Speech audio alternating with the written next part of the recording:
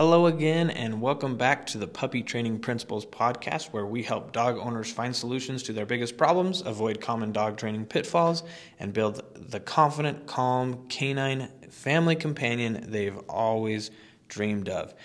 This is part 2 of common dog training mistakes. We see these over and over again. Now, it's super important to me and my wife that our kids say please and thank you. We have 8 children, and we feel like it's it is our major responsibility to help raise those kids so they can be good, productive members of society.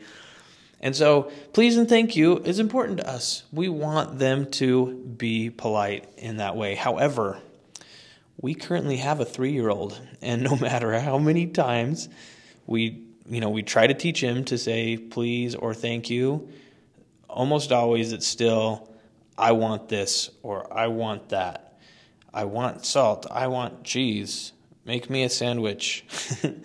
And when we try to teach him the right way to do it, or even postpone this royal 3-year-old decree, then much screaming ensues. And man, that kid can scream. Kind of crazy.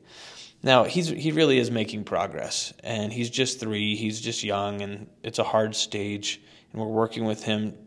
I don't think he actually realizes, to be honest, that he could say it a nicer way. He doesn't know what's nice, a nice way to talk, he just talks. So it's kind of cute, it's actually kind of cute for a 3-year-old because they're trying to communicate, and it's okay, and so I can laugh about it. But if our teenagers did the same thing, it would not be cute and it would not be okay if there was that level of entitlement. So common dog training mistake number 1 is this: petting a pushy dog. When a dog's pushy and noses up to you and rubs into you and you have to pet me, right? I'm going to wait here and I'm going to bug you until you do. Then it can become an entitlement that will damage your parent-dog relationship. So don't reward pushiness. So what do? 1, you can avoid it, or 2, you can step into it. So let's say a dog's being pushy and your hand's off to the side, or your guest's hand is off to the side, and they're nosing into you like, hey, do something, pet me, take care of me. I am an entitled teenage dog, pet me. Then step toward them. Okay, step toward them, move toward them, and take the space that they are trying to take from you. And that's going to be, if it's an aggressive dog, you may not want that tactic, but in most cases what we're talking about here is just a pushy dog that's like, hey, I know how to get you to pet me, so pet me. Now, a lot of people are okay with that, and I would be okay with it, except I see a lot of issues that kind of stem from that relationship of the dog being entitled and the owner being privy to that problem. They're trying to help, they're actually reinforcing it instead of helping that dog to communicate in a way that will work best in the relationship. So again, I don't mind it a little bit. If my dog is going to be a little, be cute and say, hey, pet me, I might pet a little bit. But if my dog continues and says, is being pushy, like, no, pet me more, it's like, no, and you step in the direction of your dog. And that will help solve that problem. Common dog training mistake number 2 is when you're training your dog and you stop moving your feet when you're on a walk. So because your dog stops. Okay, so if your dog stops and you stop, even if you're pulling on the leash, like, hey, don't stop, keep coming, but you're stopped, your feet are not moving, the dog looks up and is like, why are you pulling on the leash? You're not moving, so why would I be moving? And so you've got to keep your feet moving. That's what you do. Keep your feet moving. That's the secret to this one. So you flick the leash, maybe turn the opposite direction, and then keep moving. You might be saying, so if I do that during a walk, my dog stops all the time, right? They need to sniff, they need to potty, they need all these things. Be careful how you use the word need, because a lot of times in culture, that's how it's presented with dogs. They need to do this and they need to do that. But the fact of the matter is they don't really need to, they want to. And again, if we unknowingly reinforce that, then they're going to be encouraged to continue doing that. Why stop when it works? And so When will they sniff or potty? Let's talk about sniffing first. I would be focused at the first part of the walk, meaning no sniffing, and at the end of the walk, no sniffing. And then in the middle, you can say to your dog, okay, and you can release them and allow them to sniff and forage and get all those fun smells. We don't need to take that away from them. They can have that still, just when you allow it.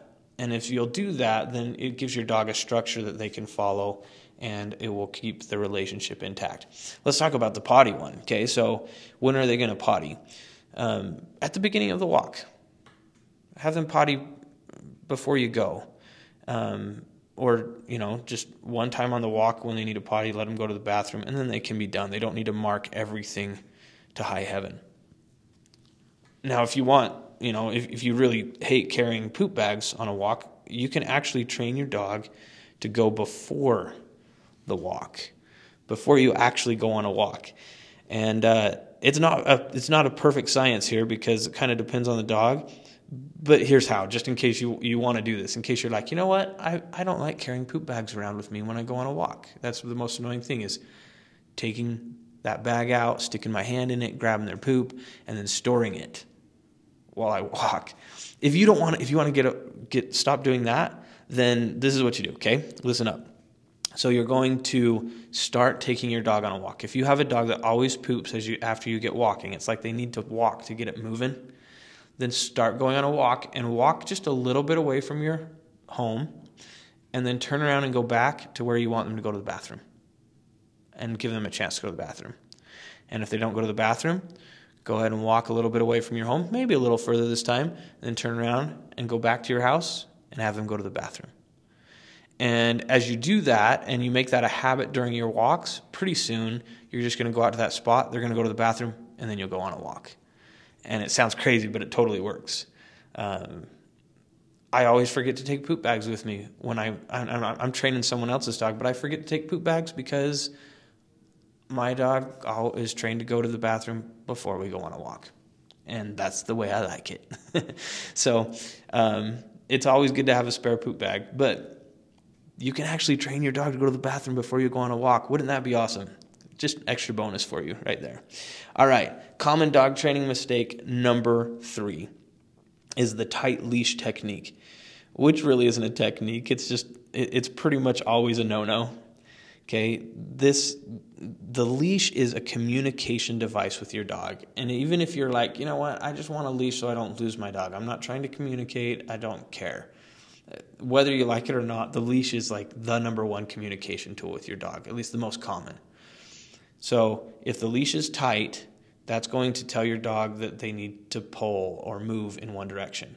And there's a lot of science behind that, but mainly, we've talked about this before on the podcast, when a dog feels pressure, their brain tells them to lean into it. So if you have a traditional flat collar on your dog, just a normal collar, and the leash is hooked to it, and that flat collar then is pushing against the front of their neck, their reflexes are going to say lean into it. If you have a harness on your dog and that harness is pushing against their chest, the front of that dog, then their reflexes are going to say lean into it. And if they lean to the right, if the pressure's coming from the right, then they're going to lean to the left. And it's totally reflexive. So a tight leash technique is pretty much never good. Okay?